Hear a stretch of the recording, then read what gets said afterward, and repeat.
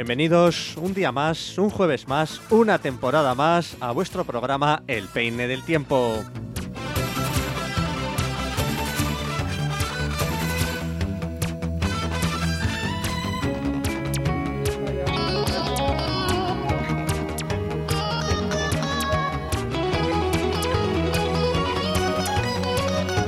Bienvenidos a todos, bienvenidas a todas a Donostia Cultura y Ratia, a vuestro programa El Peine del Tiempo. Bueno, pues ya ha concluido el verano de este 2021. Nos despedimos en julio de la temporada pasada. Ya anunciábamos que volveríamos en septiembre y bueno, este es el primer programa de esta nueva temporada 2021-2022 que comenzamos. La comenzamos con el otoño, que empezó antes de ayer, el día 21 a las 21:21. Terminó el verano y comenzó el otoño en este 2021. Y bueno, pues hoy, 23 de septiembre, pues comenzamos esta nueva temporada del Peine del Tiempo. Y cómo no, aquí estamos, Mikel, Agustín. Buenas tardes, Agustín.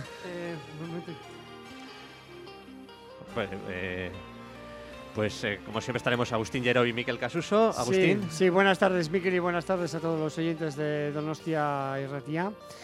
Es un placer estar aquí otra vez, otra nueva temporada contigo y esperemos que lo pasemos igual que mejor que las anteriores temporadas, y esperemos que esta temporada sea satisfactoria y agradable para todos nosotros. Sí, bueno, vamos a hablar, como siempre, de las noticias, de la actualidad de San Sebastián, también de deporte. Escucharemos también música y esta temporada hemos decidido recuperar los paseos por la historia donostiarra que solíamos dar y que, bueno, pues que en su día, pues en el 2020-2019 no hicimos, pero bueno, vamos a recuperar esta sección, vamos a seguir descubriendo la historia de Donostia, vamos a seguir repasando todo ese pasado que tanto nos gusta. Y bueno, pues hoy vamos a comenzar hablando del faro de Urgull, del antiguo faro de Urgull. En unos instantes, bueno, pues conoceremos mejor esa parte de nuestra historia. Y además, en riguroso directo comentaremos el partido de la Real Sociedad, que empieza, bueno, ya ha empezado ya. Ha empezado hace 5 minutos, que la Real Sociedad juega el partido de Liga contra el Granada en Los Cármenes.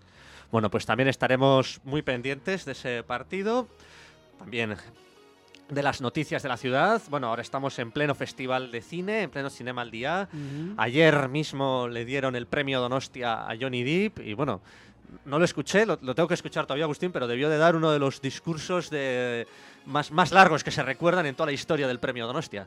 Sí, yo tampoco he podido, porque la verdad es que el día de hoy ha sido bastante prolijo en mis carnes en lo que a lo laboral se refiere, y no he tenido oportunidad. Lo que pasa es que es un hombre que parece ser que tiene su aquel, tiene sus expresiones y habrá que escuchar las declaraciones, que las podemos recuperar igual en alguna plataforma. Sí, en la página web del Zinemaldia. En la página web del Zinemaldia. Y es un hombre peculiar Es un hombre peculiar. Sus personajes y él mismo, sí. Hombre, y además que tiene muy buenas películas. Tiene unas películas estupendas, como me acuerdo el de las manos, el de los cuchillos. Eduardo Manos Tijeras. Eduardo Manos Tijeras. Sí. Sí, bueno, también a Marion Cotillard también le dieron el premio Donostia, pues en la gala de inauguración prácticamente. ¿Y los Piratas del Caribe? Sí, sí. Marion Cotillard le dieron, pues creo que era el día 17 también, el premio Donostia. Y bueno, hoy he leído que ha venido Jessica Chastain, varias estrellas de cine que están en San Sebastián estos días y que bueno, pues luego haremos un pequeño repaso a la actualidad del Zinemaldia. Sí. No es un actor que a mí me satisface personalmente, no. Johnny Depp, dices. Sí, pero bueno, entiendo que tiene unas películas muy interesantes y al que le gusta ese tipo de géneros, pues bueno, disfrutar. Sí, bueno, pues en unos instantes pendientes del partido de la Real Sociedad, haremos un repaso a la actualidad. Sí, estamos en el minuto 5 y evidentemente por lo menos en este momento está empate a 0. Sí. Y bueno, pues en unos instantes también comenzaremos haciendo ese paseo histórico donostiarra y bueno, pues vamos a descubrir en unos breves instantes el pasado, la historia del antiguo faro del Monte Urgull.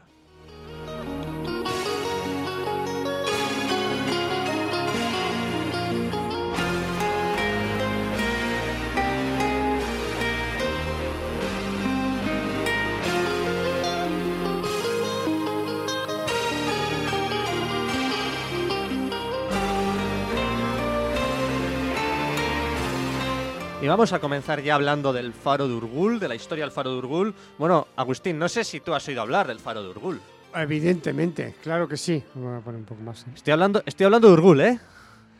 Estás hablando de Urgull, no del faro de la isla de Santa Clara. Ni del faro de Igeldo, estoy hablando del faro de Urgull. Pues ahí me pillas un poco, como se suele decir, fuera de juego. Sí, porque evidentemente ya no existe. Pero bueno, vamos pues hacemos un poco de historia. ¿Y cuándo existió ese faro en Urgull? Pues existió desde tiempos inmemoriales hasta el siglo XIX. Claro. Bueno, en programas anteriores hablamos del faro de la isla Santa Clara, hablamos del faro del Monte Igeldo. Vamos a hacer ahora un pequeño repaso por todos los faros que ha tenido y tiene nuestra ciudad. Pero, bueno, por cierto, si alguien quiere volver a escuchar esos programas, pues los tiene en la página web de Donostia Cultura y Ratia. Como no puede ser de otra manera. Sí, pues si alguien quiere recuperarlos, escucharlos, pues ahí está el faro de Urgull. Bueno. O sea que en Donosti teníamos 3 faros. No, nunca hemos llegado a tener 3 faros a la vez. A la vez. Vale. Voy a hablar de... Bueno, un pequeño repaso sobre los faros de San Sebastián. El primer faro estuvo en la cima del Monte Urgull. Desde, bueno, pues la Edad Media o incluso antes. Este faro, pues, aguantó, bueno, fue el único faro que hubo en San Sebastián hasta el siglo XIX. No sé si, para no ponerte un poco en membrete, pero sí que sería interesante saber, porque claro, en aquella época el Cristo, que hoy conocemos de Urgull, no existía. No, por supuesto. ¿Exactamente dónde se estaba colocado ese faro? Pues no adelantemos acontecimientos porque no es tan fácil de responder esa pregunta. Digamos que en el castillo. Ya te digo que soy malo. Sí, en el castillo. Bueno, este faro, el Monte Urgull, estuvo más o menos hasta el siglo XVIII, mejor dicho, y en el siglo XVIII se construyó, en 1778 se construyó el faro de Igeldo, pero no el faro que conocemos actualmente, que está en la ladera de Igeldo, que conocemos como el faro de Igeldo, sino el torreón de Igeldo, la actual torre que está en el parque de atracciones, pues ese era el faro de Igeldo. Allí estaba, ¿no? Le llamaban la farola o la linterna, y bueno, pues este faro, este torreón de Igeldo se construyó en 1778 de piedra. Bueno, que era una estructura defensiva, o sea, tenía cañones y todo. Y claro, como era una estructura defensiva, pues le iban todos los palos. Entonces, en la Guerra de la Independencia, pues fue destruido, fue luego restaurado rápidamente, pero bueno, luego también las guerras carlistas, pues también sufrió bastantes cambio de manos entre liberales y carlistas. Bueno, total, que como fue destruido en las guerras carlistas y napoleónicas del 19, pues digamos que se recuperó, se recicló el faro que hasta entonces estaba en Urgull, ¿no? Que bueno, pues siguió alumbrando unos años, a principios del siglo XIX, mientras restauraban el faro de Igeldo y tal. Y bueno, finalmente en 1855 construyeron el actual faro que está en la ladera de Igeldo, ¿no? Bueno, cuando tuvieron que reconstruirlo después de las guerras carlistas, pues decidieron reconstruirlo, pero en la ladera, no en el torreón, porque bueno, muchas veces la bruma, la niebla, pues lo tapaba y bueno, decidieron construirlo en la ladera y es el faro que actualmente conocemos, construido en 1855. Y el faro de la isla Santa Clara se construyó en 1864, ¿no? Y bueno, pues después de estos dos faros, que son los que permanecen hoy en día, pues el faro del Monte Urgull, bueno, pues ya pues desapareció, ¿no? Entonces, bueno, esas son un poco la historia de los faros donostiarras, ¿no? Tenemos desde la antigüedad, desde la Edad Media, el faro de Urgull.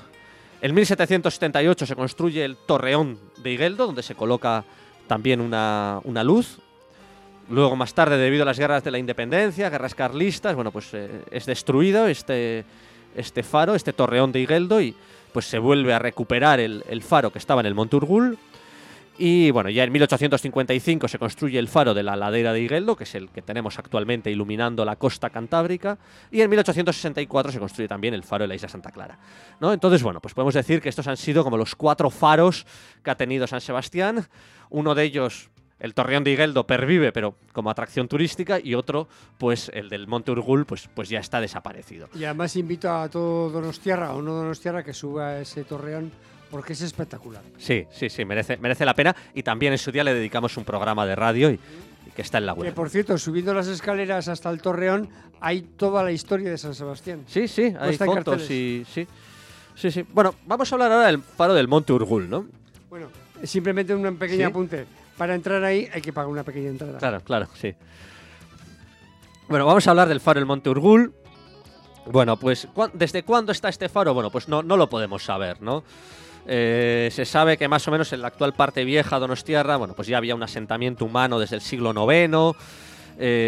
Bueno, también se habla de que el castillo del Monte Urgull pues fue levantado por el rey Sancho el Fuerte de Navarra, que fue bueno el que le concedió, bueno, el rey Sancho el Fuerte de Navarra, que quizá construyó el castillo sobre una fortificación anterior del rey Sancho el Mayor, bueno, siglos XI, XII, bueno.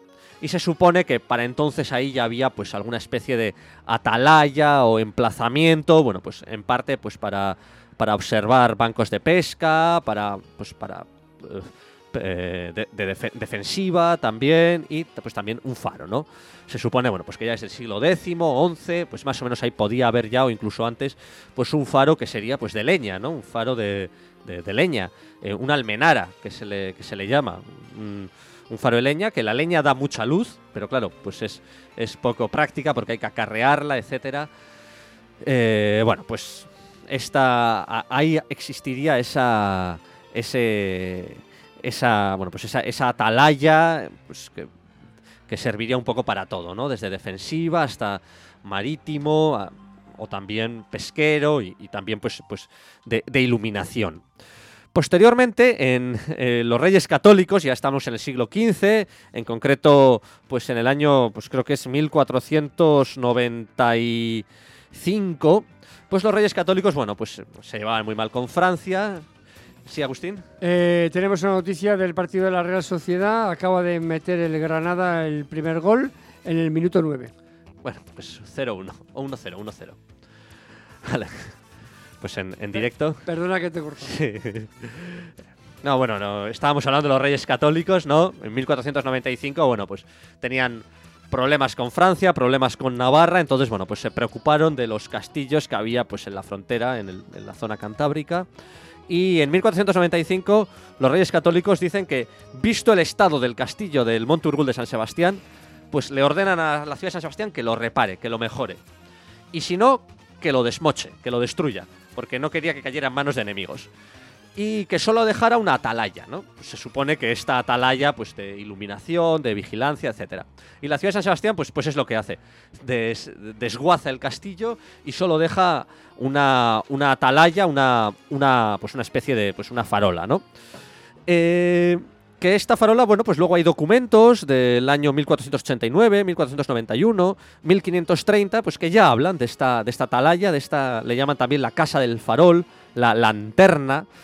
Bueno, pues en finales del siglo XV, principios del siglo XVI, bueno, pues ya se habla de una casa del farol. ¿Dónde estaba construida? Bueno, pues no se sabe exactamente dónde, pero un estudio de los arqueólogos Manuel Ceberio y Miren de Miguel, bueno, pues hablan de que estaba esta casa del farol, que fue lo único que quedó de ese castillo medieval, pues se supone que estaba en el actual castillo de la Mota del Monte Urgull. Entonces, bueno, se ha ubicado también en otras zonas, pues en la batería de Santiago, en el camino que hay entre la batería de Santiago y el castillo de la Mota, pero bueno, no.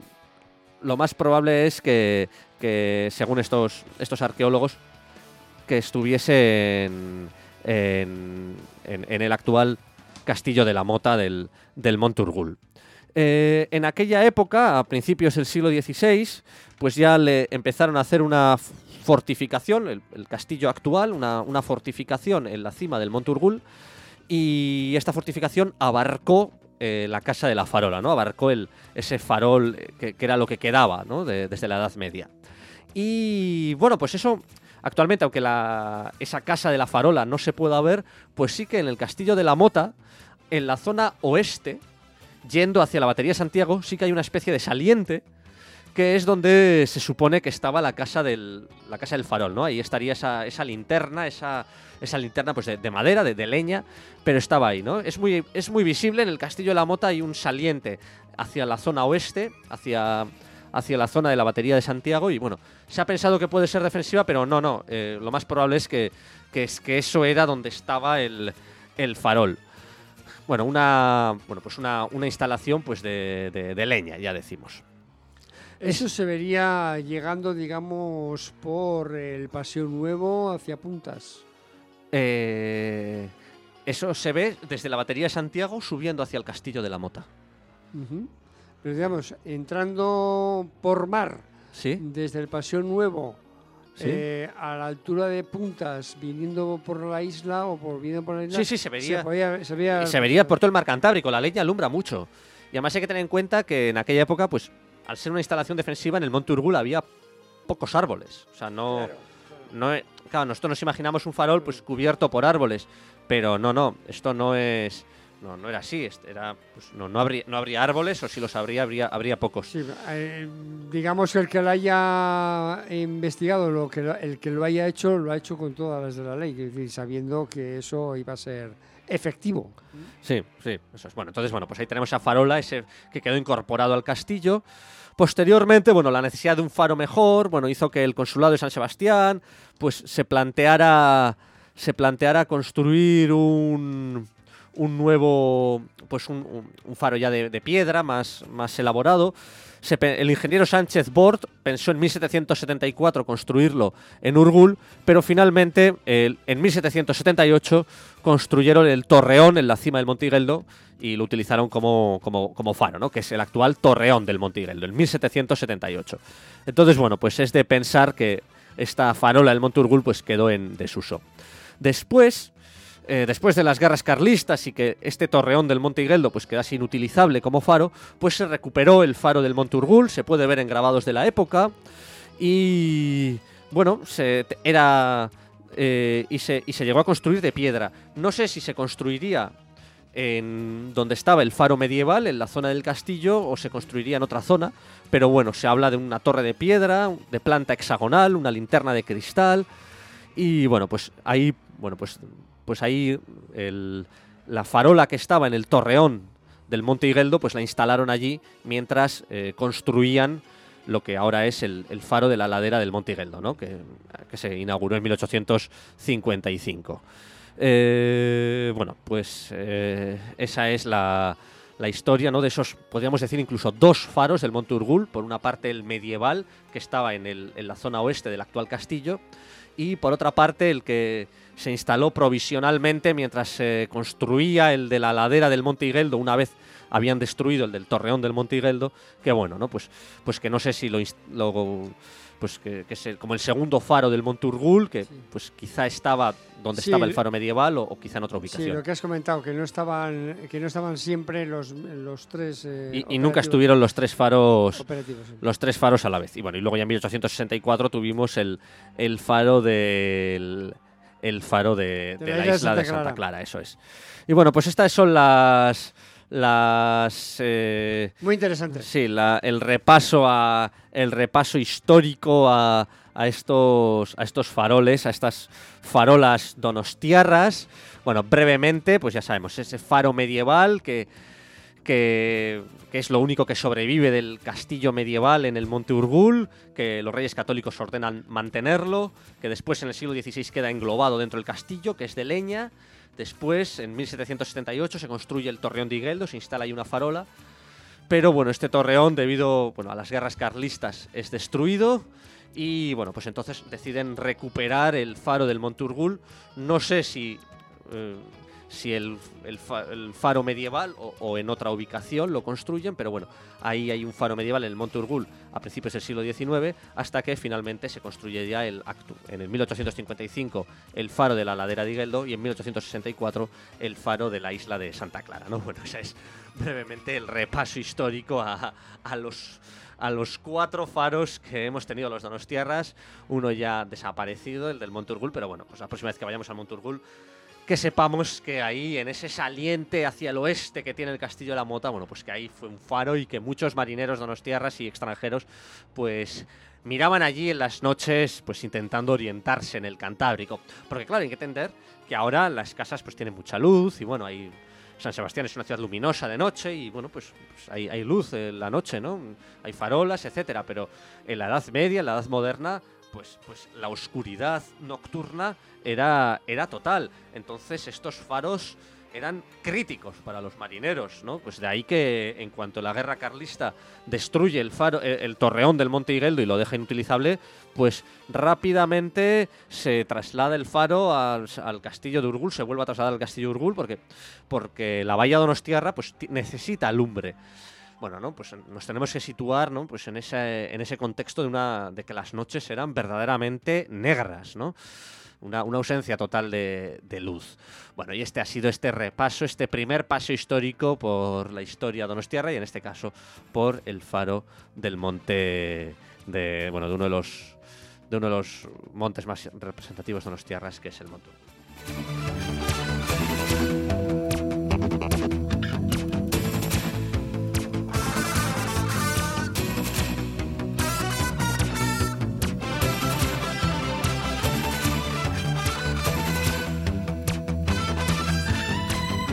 Y vamos a ir ya con algunas noticias donostiarras. Agustín, ¿qué nos has traído? Bueno, pues he traído una noticia de actualidad, en el sentido de que, bueno, no sé si te has bañado en la playa últimamente. Hace unas semanas que no.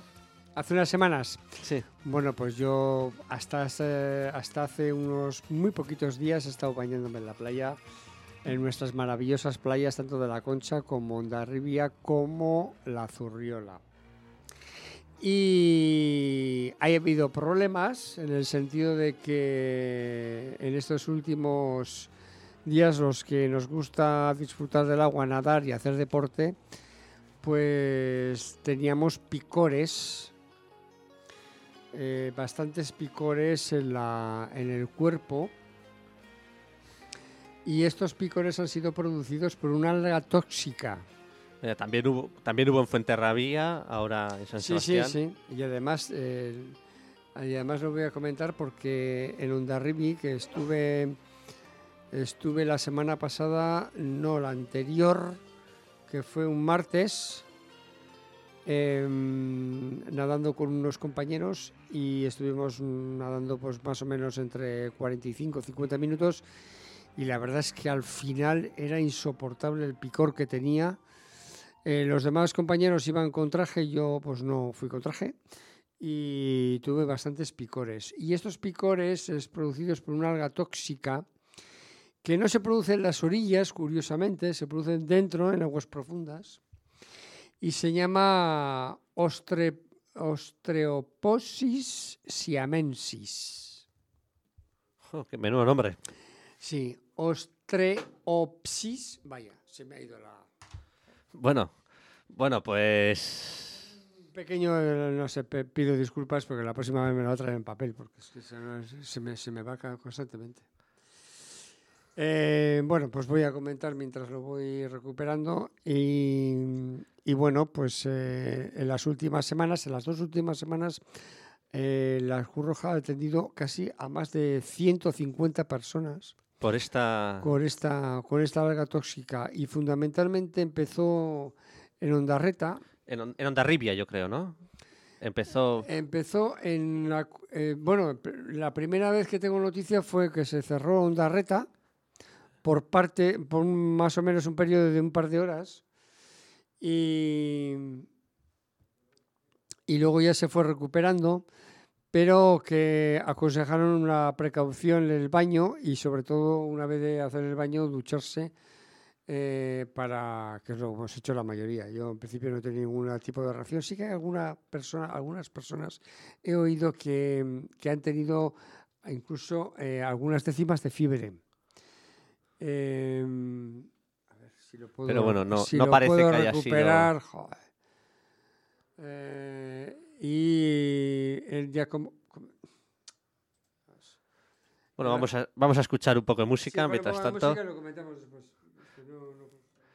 Y vamos de momento a escuchar a Bruce Springsteen y Radio Nowhere.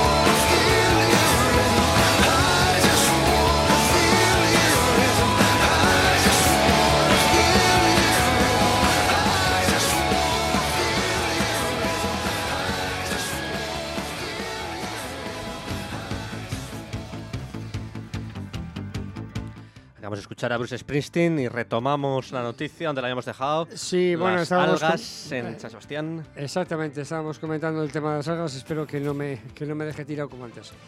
Bueno, simplemente como comentamos, pues había muchas personas que han sufrido picores en el cuerpo cuando se entraban en aguas no profundas, sino en aguas interiores, sí, decir, más. no en la orilla. Y que ha habido más de las dos últimas semanas, más de 150 ciudadanos que han sufrido estos picores. No son graves y como comentábamos y me preguntabas dónde han aparecido, en principio se tiene conocimiento... Baja un poco la música. Se tiene conocimiento de que, según la Facultad de Biología de la Universidad del País Vasco, que apareció hace semanas en Iparralde. Vaya. No especifica exactamente en el sitio. Y que no afectan a la calidad de las aguas del baño y que porque las aguas estaban en buenas condiciones, pero se aconsejó que no se estuviera demasiado tiempo en el agua. Yo, pues bueno, como he comentado, he estado más o menos un periodo de 45-50 minutos nadando, pero sí que tenía bastantes picores. Menos en la Zurriola, algo menos en la Concha, yo creo que la que menos tenía. En Ondarreta no he estado, y la que verdaderamente he sufrido los picores ha sido en la playa de Hondarribia. Y bueno, pues una pequeña ducha después y solucionar el problema.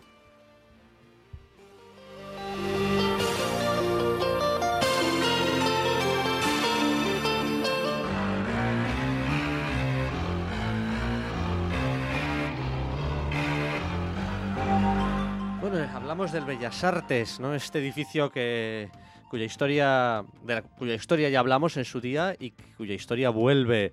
El Ayuntamiento de Donostiarra acaba de autorizar intervenir en el interior del edificio, ha aprobado ya la licencia de obras. Bueno, no es exenta de polémica. Hay que tener en cuenta que el Palacio de Bellas Artes es el edificio cinematógrafo más antiguo de España. Bueno, cuenta con un grado de protección C, según el PEPUC.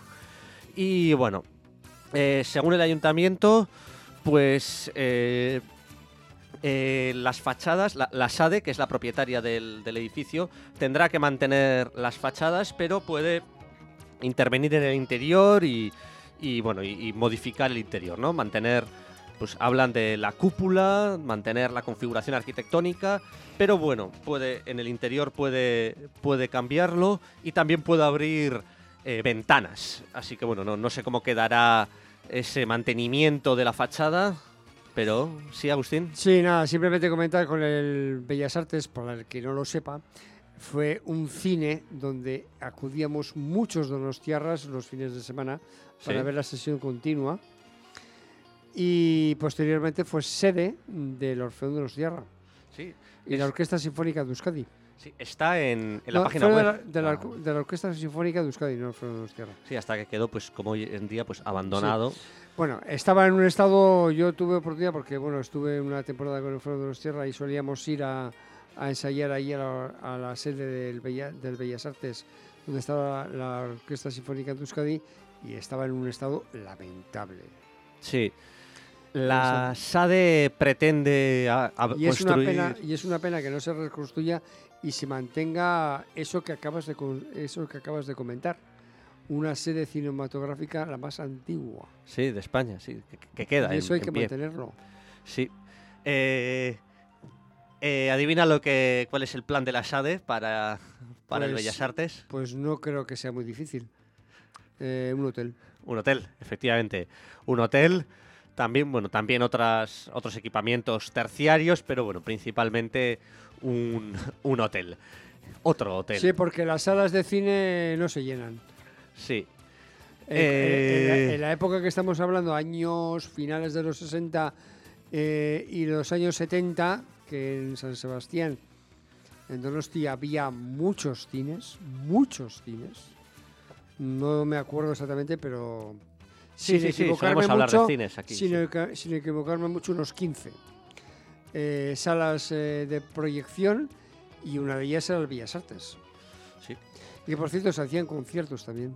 Pues 100 habitaciones. 100 habitaciones tendrá. Y recuerdo que el anfiteatro eran las sillas de madera. Y que seguirán allí, digo yo. Sí, bueno, me imagino que estarán ya muy deteriorados, sí. Y una sesión continua que empezaba a las 4 de la tarde y terminaba sobre las 10, pues en un asiento de madera, bueno, se resentía el trasero. Bueno, la Asociación Patrimonialista Áncora, a quienes entrevistamos, por cierto, y que la entrevista también se puede escuchar en la página web del programa, entrevistamos en 2020, el año pasado, bueno, pues ha protestado por esta autorización, porque, bueno, dice que más del 80% del edificio Bellas Artes va a ser destruido, ¿no? Habla de demolición de la estructura, de la distribución interior, alteraciones muy importantes en las fachadas. Bueno, habla también de que esto pues contraviene los últimos fallos judiciales, En fin, sin comentarios. Se habla también de, bueno, que ha dicho la Asociación Patrimonialista Áncora: no sufrimos bastante con la desaparición del Gran Cursal. Merece la pena sacrificar esta joya, el Bellas Artes, para inaugurar el enésimo hotel. Bueno, las protestas principalmente dirigidas al Ayuntamiento donostiarra. Sí. El Ayuntamiento donostiarra, no obstante, afirma que, bueno, que la fachada pues sufrirá cambios mínimos, que la cúpula se mantendrá. Bueno, pues es un paso más en esta historia interminable del Bellas Artes, que está en uno de los lugares más icónicos donostiarras y que, bueno, pues a ver cómo es su futuro. Yo francamente no quiero hacer una apelación a la crítica muy favorizada como donostiarra, pero lo que sí tengo que decir es que nuestros políticos se meten en la piel de los donostiarras, que yo no sé si algunos son donostiarras o no se me da igual, pero están dirigiendo la ciudad. Y con respecto al Cursal, que yo lo he conocido, he estado dentro, he visto películas dentro, he escuchado conciertos dentro, el antiguo Cursal, y es una pena. Simplemente digo una cosa, que el que esté interesado, que vea fotografías del antiguo Cursal y el nuevo, y compare. Pues, simplemente digo eso. A ver si en el futuro no tenemos que decir lo mismo, comparar el antiguo Bellas Artes y el que quieren construir. Y el Bellas Artes es un edificio señorial, que lo hizo un señor que lo has comentado, creo que alguna vez lo has comentado. Creo que era Cortázar, pero no estoy seguro. Cortázar. Con muy buena prisma, con muy buena, digamos, un sentimiento además de la edificación, no sé si llamarla clásica, yo le llamaría elegante. Sí, es elegante, sí. Elegante. Y eso no se puede perder. En fin, no quiero calentarme porque...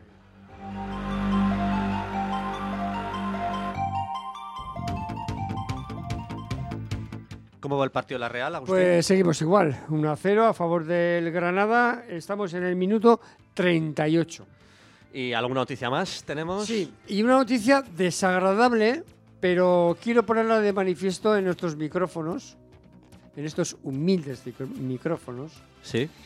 Y es que, no sé si ha ocurrido alguna vez, pero he visto la noticia, además, por cierto, la tengo que decir, es en el Diario Vasco, que tenéis oportunidad de verlo, y me ha chocado muchísimo, porque además esta mañana concretamente estamos en un juicio, y uno de los que estaban ahí esperando como nosotros para entrar en un juicio en el anterior, pues llevaba un patinete eléctrico. Sí, cada vez más presentes.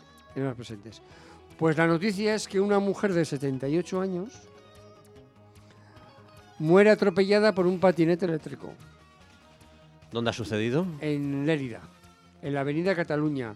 La señora en cuestión eran las 12:20 del mediodía, cuando cruzaba el carril bici para acceder al paso de los peatones, fue arrollada por un patinete de esos eléctricos y tuvo un golpe en la cabeza y ha fallecido a los 78 años. No sé, podemos decir que tengamos cuidado. Creo que hay una normativa que va a exigir seguros, cascos para esta gente, que por cierto, comento, los dos acabaron en el hospital, tanto el del patinete como la señora. Vaya. O sea, vamos a ver. El patinete está muy bien, te da posibilidad de desplazamiento, pero hombre, tengamos cuidado. Una señora de 78 años es una persona joven todavía, que igual ha tenido tampoco he intentado indagar un poco más en la noticia, pero no ponía mucho más. Y seguramente la señora pues ha tenido una mala caída, se ha dado un golpe en la cabeza, pero para caer le han tirado, le han arrollado. Entonces, no sé, a todas las personas usuarias de ese tipo de vehículos, pues le hacemos una apelación para que puedan tener sumo cuidado y sobre todo con personas mayores.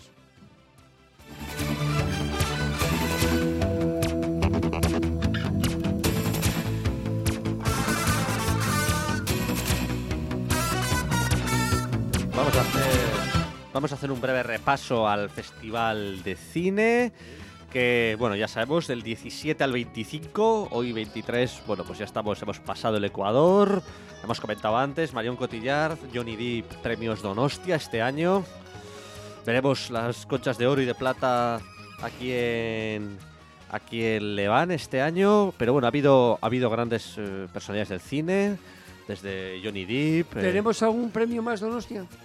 ¿Cómo? No, solo 2 se han concedido este año. 2, sí. Y ya se acabó. Y ya se acabó, ya no hay más, bueno, ya es suficiente, sí. No sé, lo digo desde el punto de vista, vamos, que no. ¿Alguna vez han sido no 3 sé, o más? Sí. Sí. No sigo, aunque vivo muy cerca. Sí. Vivo muy cerca. Bueno, han habido grandes personalidades del cine, ha estado Luis Tosar, ha estado también Vincent Lindon, Johnny Depp, Marion Cotillard, Jessica Chastain, ha venido hoy. Bueno, en fin, muchas películas importantes que se han podido emitir, a pesar de las restricciones de la pandemia, pues bueno, muchas salas han estado a mitad de aforo, pero bueno, ha podido emitirse este festival, bueno, que nos sigue dando noticias. No vamos a poder hablar de todas, pero bueno, pues vamos a hablar de una cosa curiosa, por ejemplo. Sí. ¿Cuánto crees, Agustín, que cuesta inscribir, ¿no? O sea, presentar a concurso, ¿no? Porque cada año les llegan miles de películas a los organizadores del festival. Sí, luego hacen una selección. Tienen que hacer una selección ellos, claro, primero. Bueno, ¿cuánto cuesta inscribir una película? ¿Cuánto crees que puede costar? ¿Costar en dinero? En dinero, sí. ¿Cuánto se les...? Pues no tengo ni idea. Además yo no sigo mucho el tema cinéfilo, aunque sí que me gusta el cine, pero... Bueno, yo creo que bastante. Sí, bueno, pues bastante. Te voy a decir, las tasas por cada película inscrita para la preselección, ¿no? Es decir, que... O sea, que ni siquiera te han seleccionado todavía. No, eso es pues, para que los organizadores pues te tomen en consideración, ¿no? Pues es largometrajes 100 euros. ¿100 euros? 100 euros. Bueno, tampoco es tanto. 100 euros, sí. Yo pensaba que más. 100 euros cuesta. Creo que hay excepciones, ¿no? Por ejemplo, si es de estudiantes... Es una manera de ingresos también, ¿eh? Sí. 100 euros. Creo que estudiantes de cine y así, pues...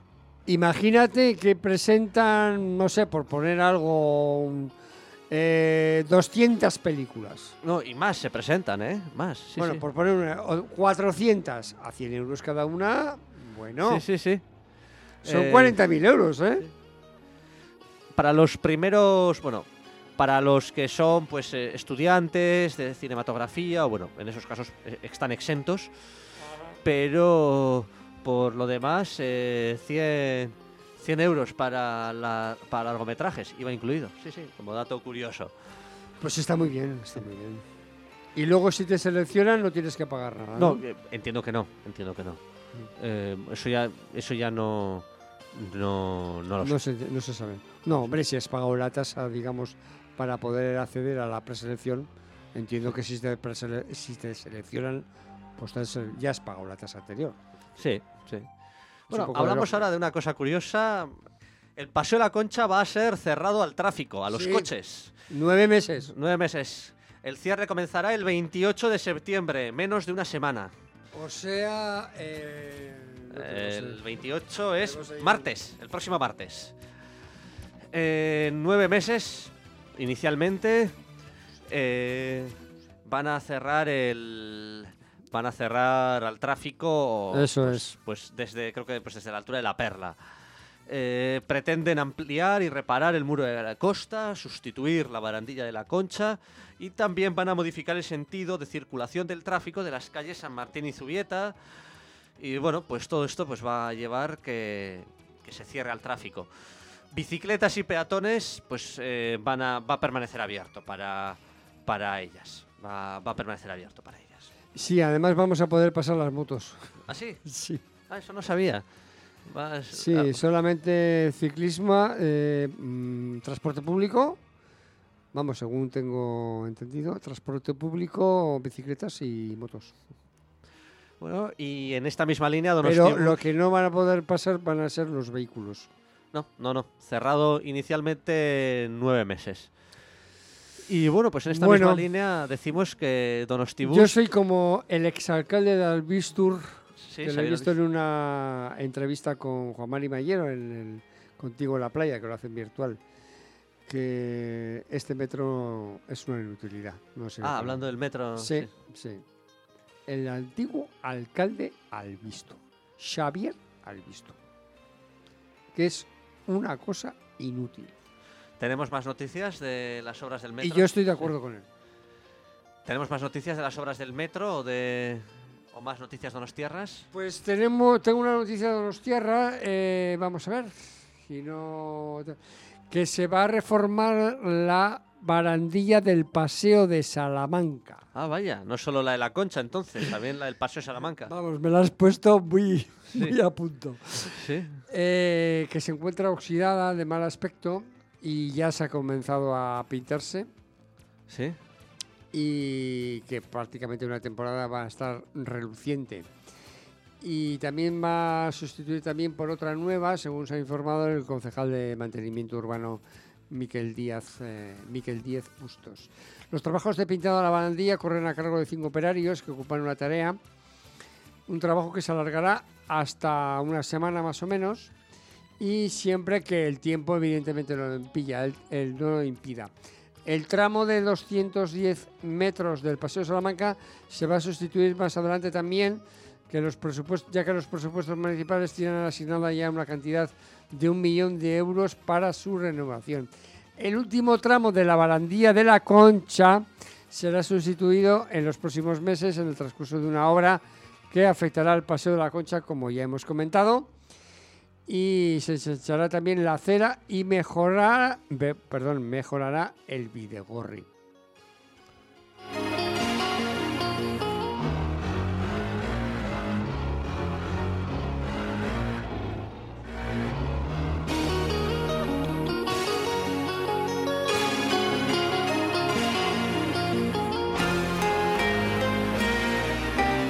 Vamos a escuchar otra canción. Bueno, por cierto, en el Festival de Cine hay un documental que es Jane par Charlotte. Es el primer documental dirigido por Charlotte Gainsbourg y, bueno, centrado en su madre, Jane Birkin. Y, bueno, pues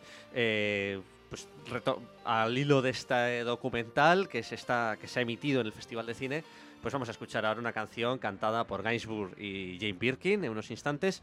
Pero antes, Agustín... Vamos a la noticia que ha terminado la primera parte del Granada Real Sociedad con el mismo resultado que anteriormente hemos citado, 1-0. A favor del Granada.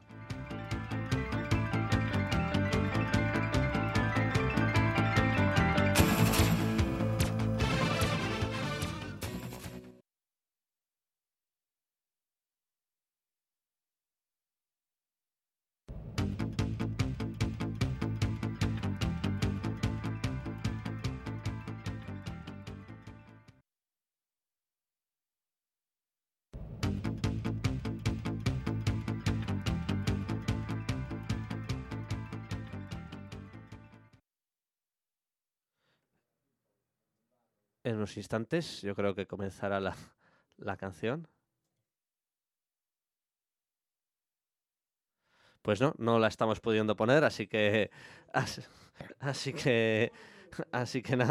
no vamos a poder escuchar a Jane Birkin y Serge Gainsbourg.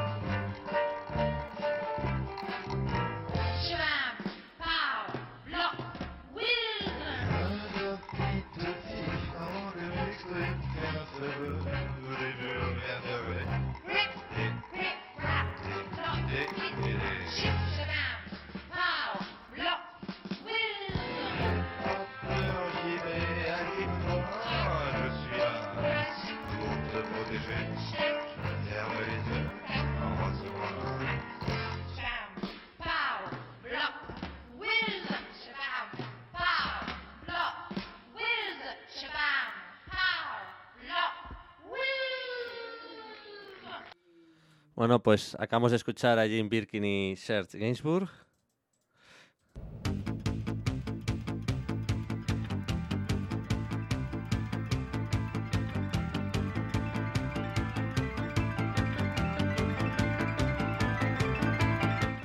Vamos con algunas noticias más. En concreto, la Fundación Cristina Enea ofrece visitas a la presa de Añarbe y a la depuradora de Loyola.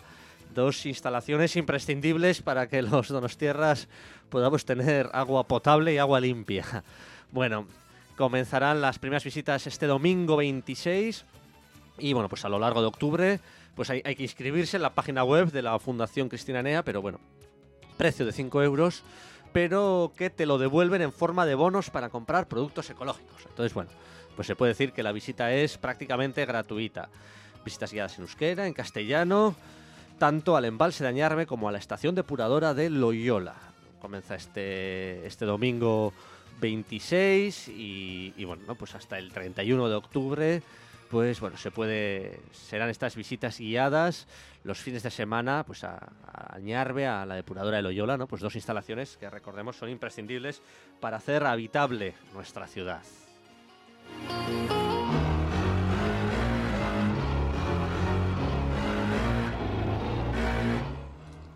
Sí, había... Sí, un momento. Sí, había traído una noticia, pero voy a comentar que concretamente está... voy a comentar que al mediodía he estado en el polideportivo de Suaisti, en el cual ya sabéis que está en reformas, en toda la reparación, ya prácticamente están terminando las obras y tienen previsto, según me han comentado, abrir el polideportivo el próximo 1 de octubre.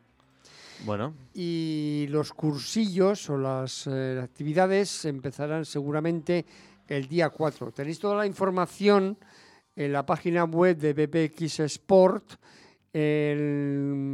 Por tener una información más, os puedo comentar que me han dicho que antes, hasta el año pasado, uno se apuntaba a una actividad y pagaba por esa actividad. Ahora ha cambiado eso. Ahora se va a pagar una cuota mensual que a los usuarios de la Quirós Chartela va a ser más reducida, en torno de los 46 euros, y los que no sean usuarios de la Quirós Chartela pagarán una cuota mensual de 60 euros. Eso da derecho a participar prácticamente en todas las actividades. ¿Cómo se puede participar en esas actividades? Se puede participar previo, tienes que... baja un poco la música. Sí, ahora mucho mejor. Tienes que, con el móvil o en la página web, te tienes que inscribir 24 horas antes a la actividad que vayas a hacer. ¿Sí? Tienes que informar que vas a hacer esa actividad. Y puede ser pilates, puede ser bailes latinos, puede ser spinning, yoga, cualquier tipo de actividad. Pero tienes que avisar previamente, bien con el móvil, en la página web, o bien por internet, en la página web de BPX Sport, y inscribirte en esa actividad, en cualquier tipo de actividad también, Entonces también te da derecho a tener al gimnasio. Han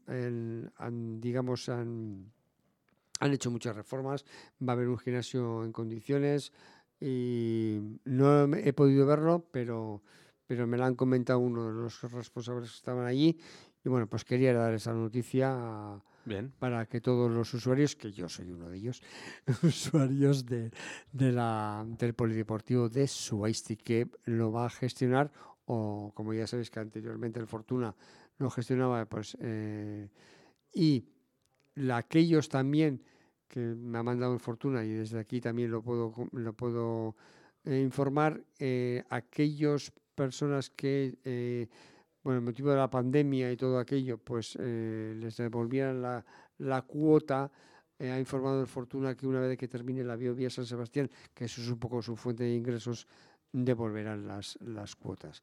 Y lo va a gestionar a partir de ahora la empresa BPX Sport.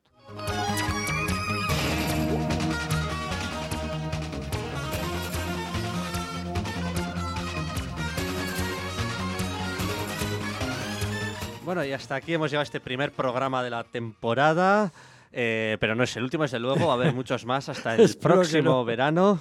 Y bueno, un último detalle, mañana muy atentos a los lugares de la San Sebastián, como el Kiosco El Boulevard, Cursal, Plaza de la Constitución, Alderdieder, Peine del Tiempo, Musiquene, Tabacalera y Buen Pastor, porque va a haber pianos de cola instalados. Ah, sí, lo he visto, sí. Un evento musical, así que si alguien quiere tocar un piano de cola, pues en estas 8 localizaciones va a poder tocar cualquier donostiarra. Cualquier persona que se acerque a tocar. Me encantaría, pero no tengo la suerte. Bueno, y con esto nos despedimos, pero el próximo jueves aquí estaremos en Donostia Cultura y Ratia, en vuestro programa, en el Peine del Tiempo.